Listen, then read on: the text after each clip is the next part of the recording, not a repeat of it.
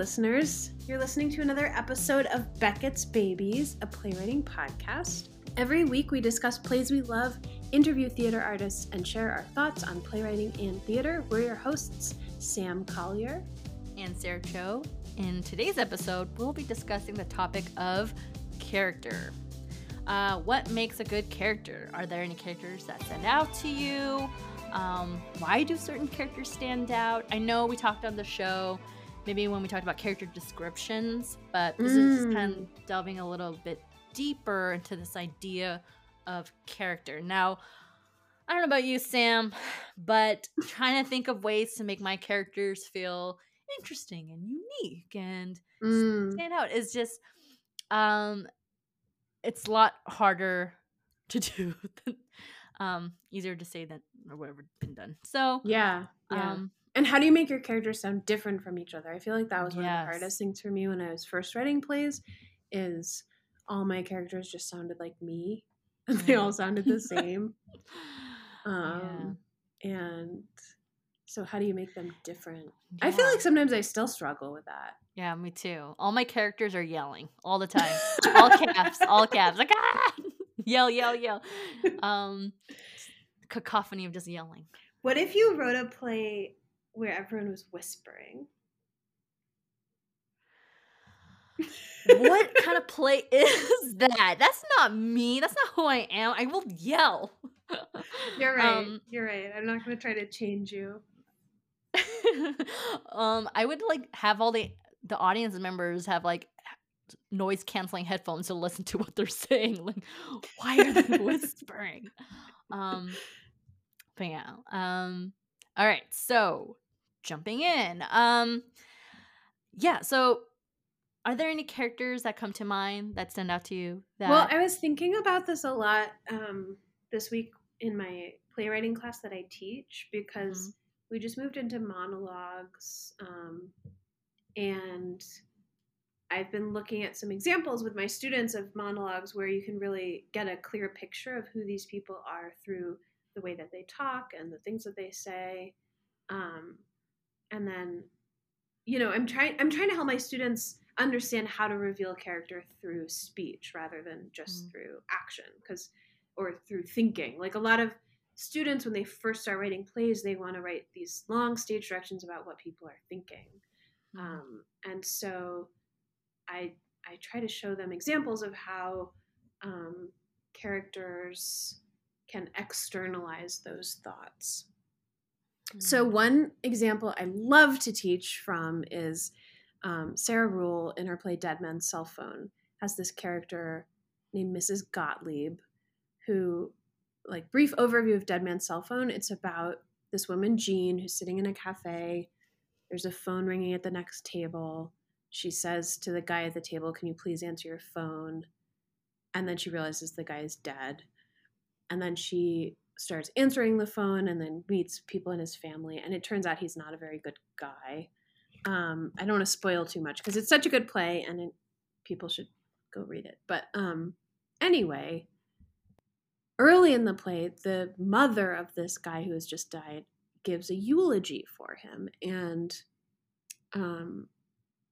it's a great example of a monologue because she's giving a eulogy for her son, and she's talking about how she's not religious, but she appreciates that there are still sacred spaces in which to have weddings and funerals and, places that can hold all of that emotion.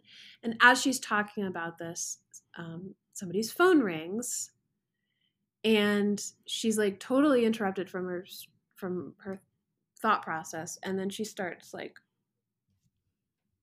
basically using all this profanity. She's like, "This is a sacred space. Why did you bring your phone in here?" But then she starts cursing about phones. And she's talking about how people answer the phone while they're sitting on the toilet. And why do you have a fucking phone in your pants? And so it's this great contrast between what she's talking about, which is how there should be sacred spaces, and what she's actually saying, which is using all this profanity. So one of the reasons I use that is when I'm teaching is to show students how, like, you can have a character who's saying one thing and doing another, and that can happen in the speech. Like, both of those things can happen in the way they're talking. So I think that's really fun for character development, is when you have characters who are hypocrites or falling short of their own ideals, who are inconsistent in some way, because that, to me, makes them feel more human. Yeah. And it's making me think about when a character does that.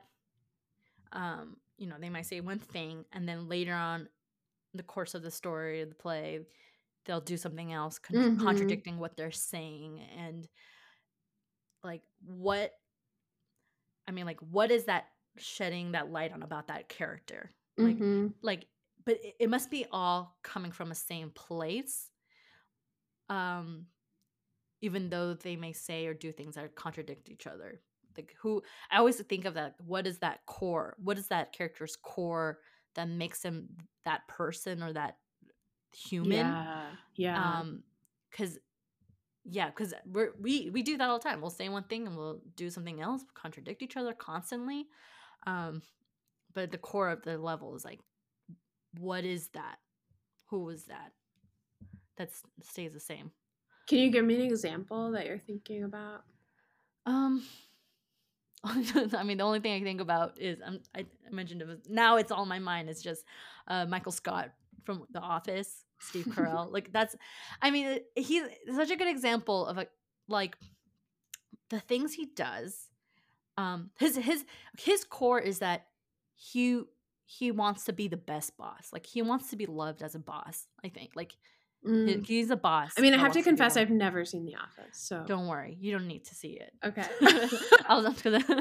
You're gonna tell me everything I need to know. But like, I think his core of this character is like, he wants to be a boss, a good boss to everybody. But he tries so hard to be liked, and he'll say very offensive things to be funny. You know, it's like, isn't because I'm humorous, I'm funny, I'm trying, like, and it's never. No one likes that. But then he has these moments of like sincere, like a fatherly moment, like to kind of like to show his humanity side, and it's all essential to being like, what is a good boss to these people, you know? So that's what I'm trying to say and think about. Yeah, and I think even in the example I gave of this Mrs. Gottlieb character, she's just like very impatient and intolerant of other people, and so that drives both her like coming down really hard on people whose phone rings in the church, but also it drives her like using profanity to express how she feels. Like, she just has this anger towards other people. Yeah, I think that makes a lot of sense, that these inconsistencies can be rooted in something that is driving both behaviors. Yeah. Yeah, I feel like when you think about characters, it's so psychological. You're like really thinking deeply, like human nature, and what makes them the way they are.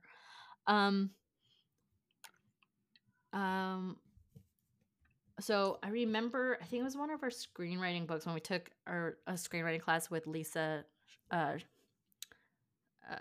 Schlesinger, right, in Iowa, the theater department. And I remember there was this quote, even though it was a screenwriting, but it really makes me think a lot about character. But the quote is, what is character?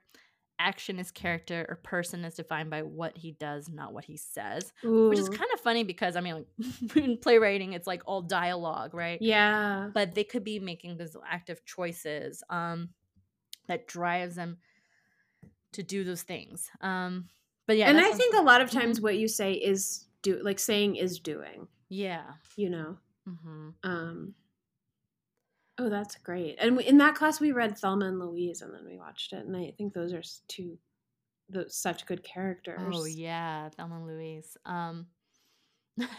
Yeah. In that movie, it's just two women that end up killing someone.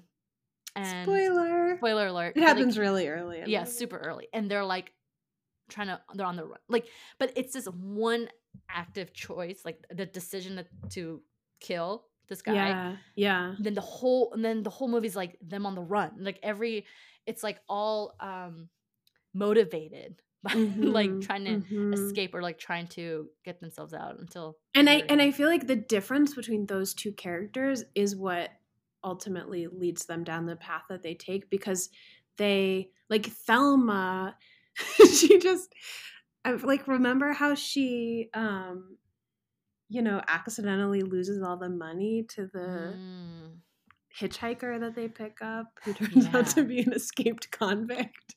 Yeah. Like, um whereas Louise is like so careful and cautious about everything. And so in something about the gap between those two characters and their different ways of moving through the world, Mm, the energy that's created between the differences of their characters is what propels the story forward. yeah. Yeah, it's such a good that movie's such a good example of those series of actions that the characters take Yeah. that really drive the story and then really um I don't know, it's like I don't want to be confused with plot, but Mm, like they're when they those characters are making active decisions, they're motivated by something, right. and then that action that they take is constantly like revealing every time about who they are, Mhm. um and why it's constantly creating that conflict, or especially with the two of them too. um yeah, so So when you're yeah. sitting down to write a play and you're thinking about what is my character going to do next, I'm just curious, are you thinking like, how can I show who this person is through what they do next, or is it more kind of unconscious than that? um yeah, good question. I think what I often do is just explicitly say like I'm gonna do this, and then Mm, just to kind of like give myself a wiggle room of like, okay, I'll figure this out later why mm, they do this, but yeah, just on the page I know to help move the story forward. But when I'm thinking about the characters, I think the moments I kind of slow down or try to reveal a bit more about them is like when two characters are literally talking to each other, and then kind of like s- kind of saying how they feel about each other in a way, not being like explicit about it, but like reading between the lines of what that means. mm-hmm, mm-hmm. Is it's when I try to That's where I feel like try to figure out who they are to themselves and to each other is when they talk to each other. But then but the actions that they take is sometimes that comes later. Yeah, yeah, it's interesting. I feel like I'm trying to think back on my different writing processes, Hmm. and I feel like when it's going really well, when I'm on a roll and I'm not having to try too hard, I'm discovering who the characters are as I'm writing what they say and do. Like, I'm like, it's almost like I'm finding out with every line I write who this person is. And when it does it, when it's not going well and it just feels like I'm forcing every line, those are the times when I'm like, okay, now I have to show the audience that this person is a liar, so I'm gonna have them lie about Mm, something. And it feels like yeah. very kind of intentional and slow, and Mm, like I have to think my way through it. yeah. Whereas when I've been lucky enough to write a play that just felt like it kind of rolled out of me, those times Mm, I was just in this state of discovery instead. yeah. Like almost like the characters were Yeah. showing me who they were. Yeah. That's so interesting you say that, because when I kind of have when I'm right before I start writing, I might have like images in my head of like this is how I would like to see like end and how I would like to Mm, start. Maybe like there are just like tableaus in my mind that kind of like mm, that I when I start writing I go towards that tableau. Um but in that initial draft, that first draft I'm just writing, I I just kind of like try to let the characters speak for themselves. Like, I don't know, because it's like one thing where I'm like, okay, I'm like sitting there like listing, like, Shelly doesn't like dogs, but she really loves birds, and like, kind of just like and then giving myself those like gifts, but then at the same time, maybe the lines I come up with the lines that just completely changes what that means, or it just kind of like letting myself be in that discovery mode of like who they are. And letting it be a little looser and not holding on Yeah. too tightly to those ideas. Yeah. Yeah. Totally. And well, what about then with the second draft or, fifth draft? When you go back through and you're like, wow, this character has just been in the background. Yeah. And now I need to figure out who this person is. Yeah. I think the second or third draft, my brain kind of changes gear a little bit to like actor mode or something, like motivation and like how did it point A to point B, like what motivates them to get there. I start like I get a little more technical and mechanical the way those later drafts start coming in. Yeah. And then it got I either find myself like simplifying. Maybe I'm like, wow, this character has like way too many, like just like all over the place, or maybe like feeling like it's not they have so many choices, so many active choices, so many that's not defining who they are. Yeah. In a very like specific way. So I find myself paring down that way.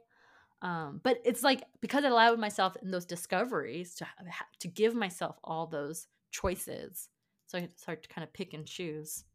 That's nice. It's so much easier to go from all the choices to simplify rather than the other direction where you're like trying to fill in more specificity.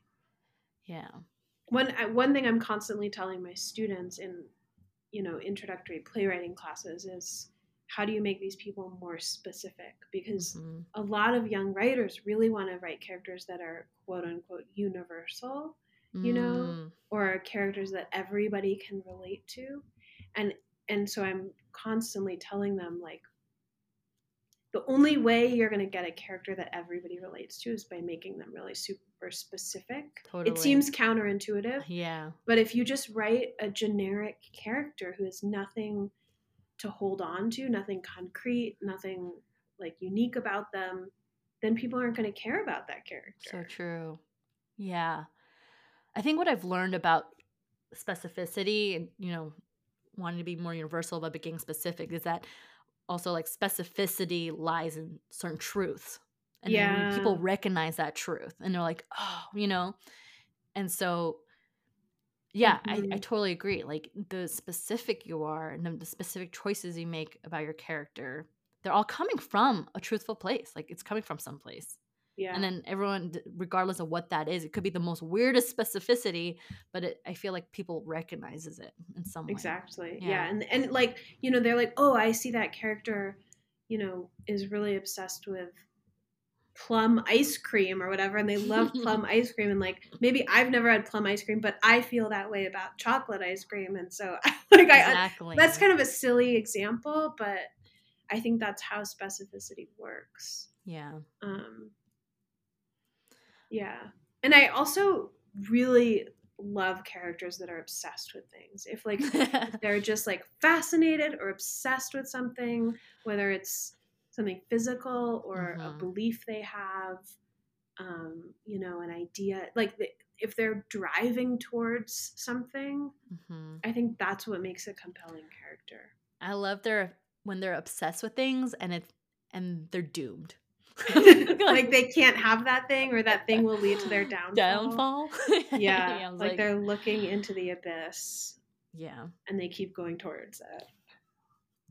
So when I share this quote about action as character, a person is defined by what he does, not what he says. And we think about a traditional protagonist in that sense too. Like, oh man, this protagonist is like really driving the story, driving things like that. And total opposite of that, I feel like when we think of character like Venus, by Susan Laurie Parks, like Venus like is the center of the whole story, like, and but the way that play is written about Venus is not like she's the protagonist and being like, she's like making active choices about her destiny and she's gonna like get out, but it's more like a symbol of something tragic, something bigger, something traumatic, or something, a symbol. So that's another thing I think about, that like that's, you can only do that, I feel like you can only do that in theater. I don't know, what do you think?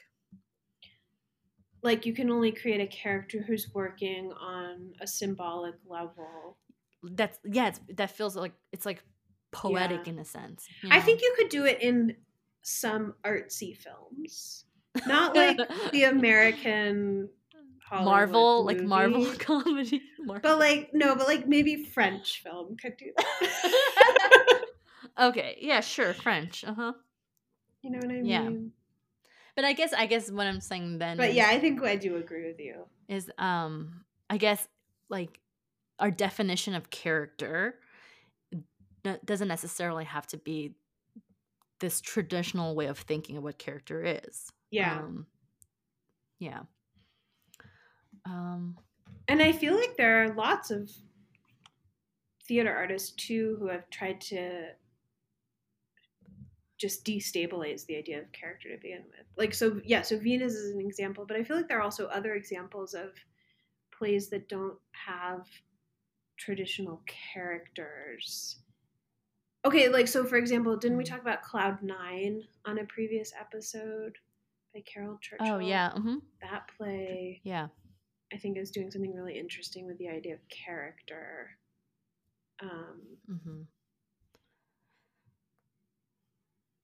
Yeah, and there are more examples that I'm not thinking of at the moment. But do you have a favorite playwriting exercise that kind of gets you started?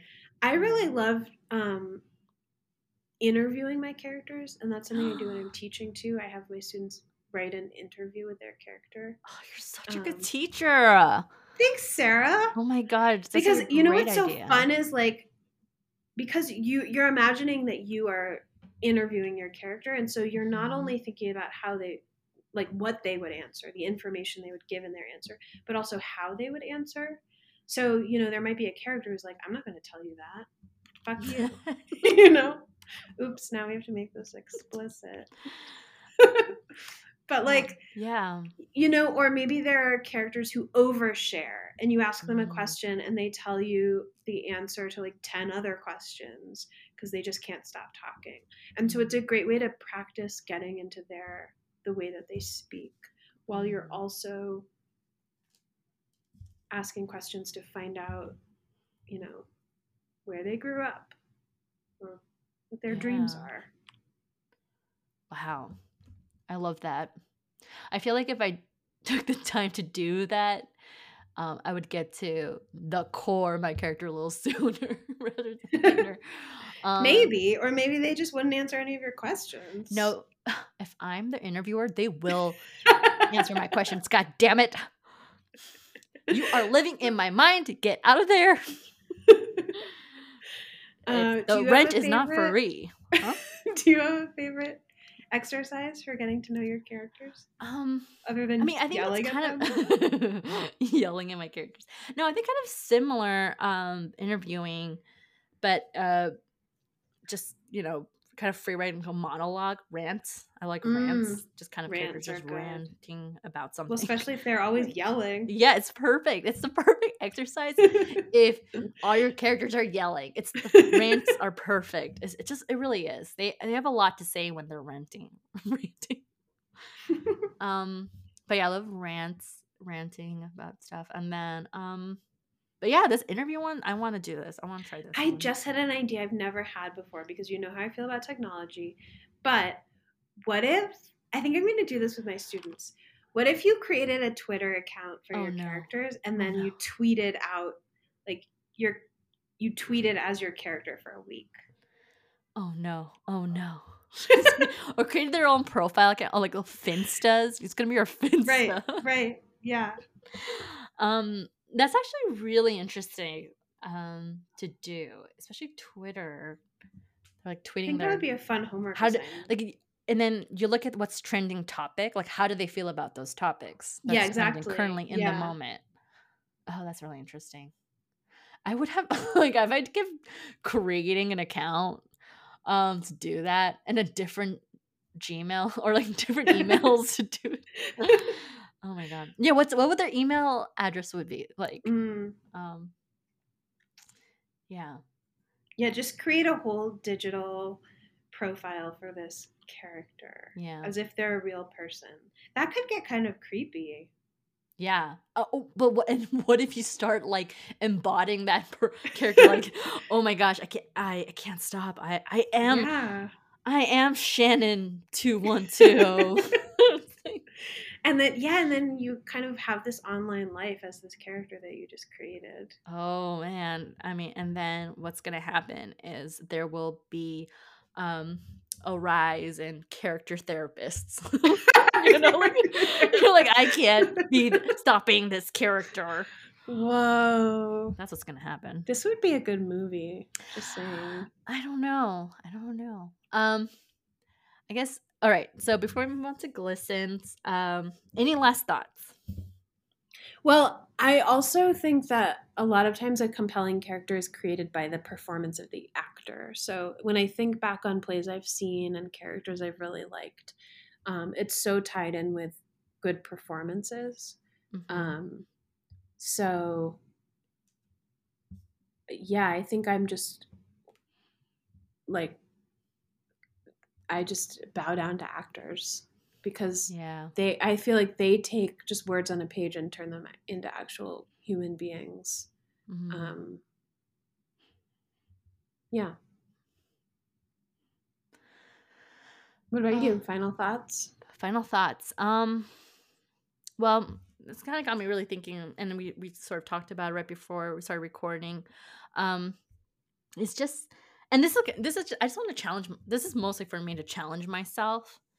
Is to just think a little more deeply about the choices that I would make about that character, like their name to their age, like they're 20 years old today. What does that mean? Their birthday, their sign, or like just like the choices I make about them, and to think deeply, because that could be information that could be helpful to add to your character, like why they were named that way, their name or their nicknames or their last name, who they are. It's just so I just like, instead of, I tend to, because I think for me, I tend to want to just like finish.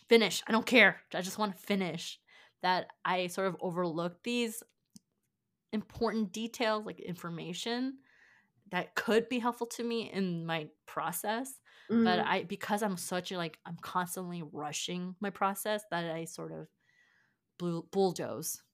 But I also think, I mean, on the flip side, there's something really great about how characters are not fully, like, you don't know everything about them because they're not real people. They just exist in this play, in this 90 minutes of this story. Yeah. Like, I'm thinking about how Sarah Ruhl was talking about doing, there's a production of Melancholy Play, which has a character who's a nurse, and the costume designer asked her what last name should she put on the name tag, because she just had the first name of the character, and Sarah Ruhl was like, she doesn't have a last name, she's a character, she just has a first name. And they were like, okay, but can you just make something up? And she was like, no, she doesn't have a last name. And there's something kind of beautiful about that we don't have to know everything about them. But I'm not Sarah Ruhl. I'm Sarah Cho. I need to know everything. I need to know everything. I need to know their schedule. I need their Google Calendar. Maybe there's something valuable in your rushed process. That's all I'm saying. All right. I see what you mean. Sam Collier just like trying to look the other way. trying to see things differently. I get it. You're not getting bogged down in the details. You just want to get it done. Yeah. I admire that. Thank you. Because I get bogged down. It's not so great over here either. All right. let's move on to glistens. Listeners, All I hope right. you learned something. They did. You're Listeners, just answering for them. Yeah, they did. They did. We're perfect. tell us what you think makes a good character. We want to know. Yeah. All right, glistens. Would you like to go first or should I go first? I can go first. So this show that I was kind of a dramaturg / lobby display designer for just opened at the University of Colorado Boulder. It is called Climate Cabaret, and it is a collection of short plays that were commissioned through Climate Change Theater Action, which invites 50 playwrights around the world to write 5-minute plays. So this play is taking 9 of those short plays and then mixing them up with some locally written skits and songs about climate change. And it's just a really fun time. There's a song about buying recycled toilet paper that I have had stuck in my head for about 4 weeks. So, yeah, if anybody feels the need to like fly to Colorado to come see this Climate Cabaret, I would recommend it. I would think that would be a good decision. Do you think it's too late for climate changing?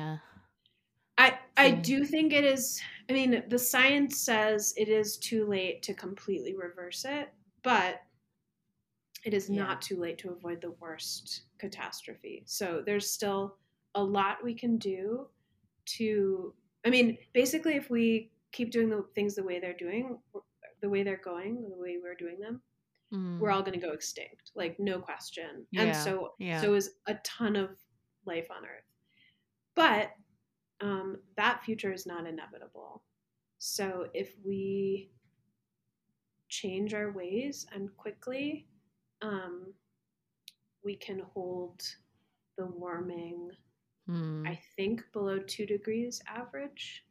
I think that's still doable, which would mean lots of extreme weather events, but not extinction, hopefully.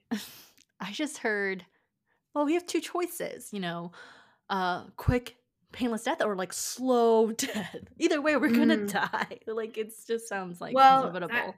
I don't think that's exactly true. I think the 2 choices are we need to change our ways and then we could build a new way of doing things, and like there's going to be a lot of suffering, but we won't go extinct. Yeah. Or the other option is like certain extinction that includes a lot of suffering on the way. Wow. So, wow, this got dark. I mean, it is at that point though where it's like it's just affecting everything. It's affecting everything. The future, like where we should be ending up, like where should we move just to like eat, like, because it's for me, my health, because of I think all the recent fires, like I'm constant, like I have the worst allergies. I'm just like constantly like coughing a lot. Like the air is not clean here, so it's just like it's like it's literally physically telling me like I have to get out of here because it just doesn't feel safe anymore. Yeah, and it does feel like it's getting to that point that this current state of the world and the country is like, someone said like, yeah, like we need like real like administrative like changes, like bills being pushed or something. We can't just change. That's right. Yeah, it can't just be about individual action, right? And so I think a lot of the conversation needs to shift away from like what individuals should buy, and more towards how we can organize for real policy change and systemic change. Yeah. Nice clap. Thanks, Sarah. What's your glisten? Another dark thing, but it's like it's entertaining. But basically, okay, so it's a TV show on FX. It's called Why the Last Man, which is based on a graphic novel. And the concept of the show is just like, okay,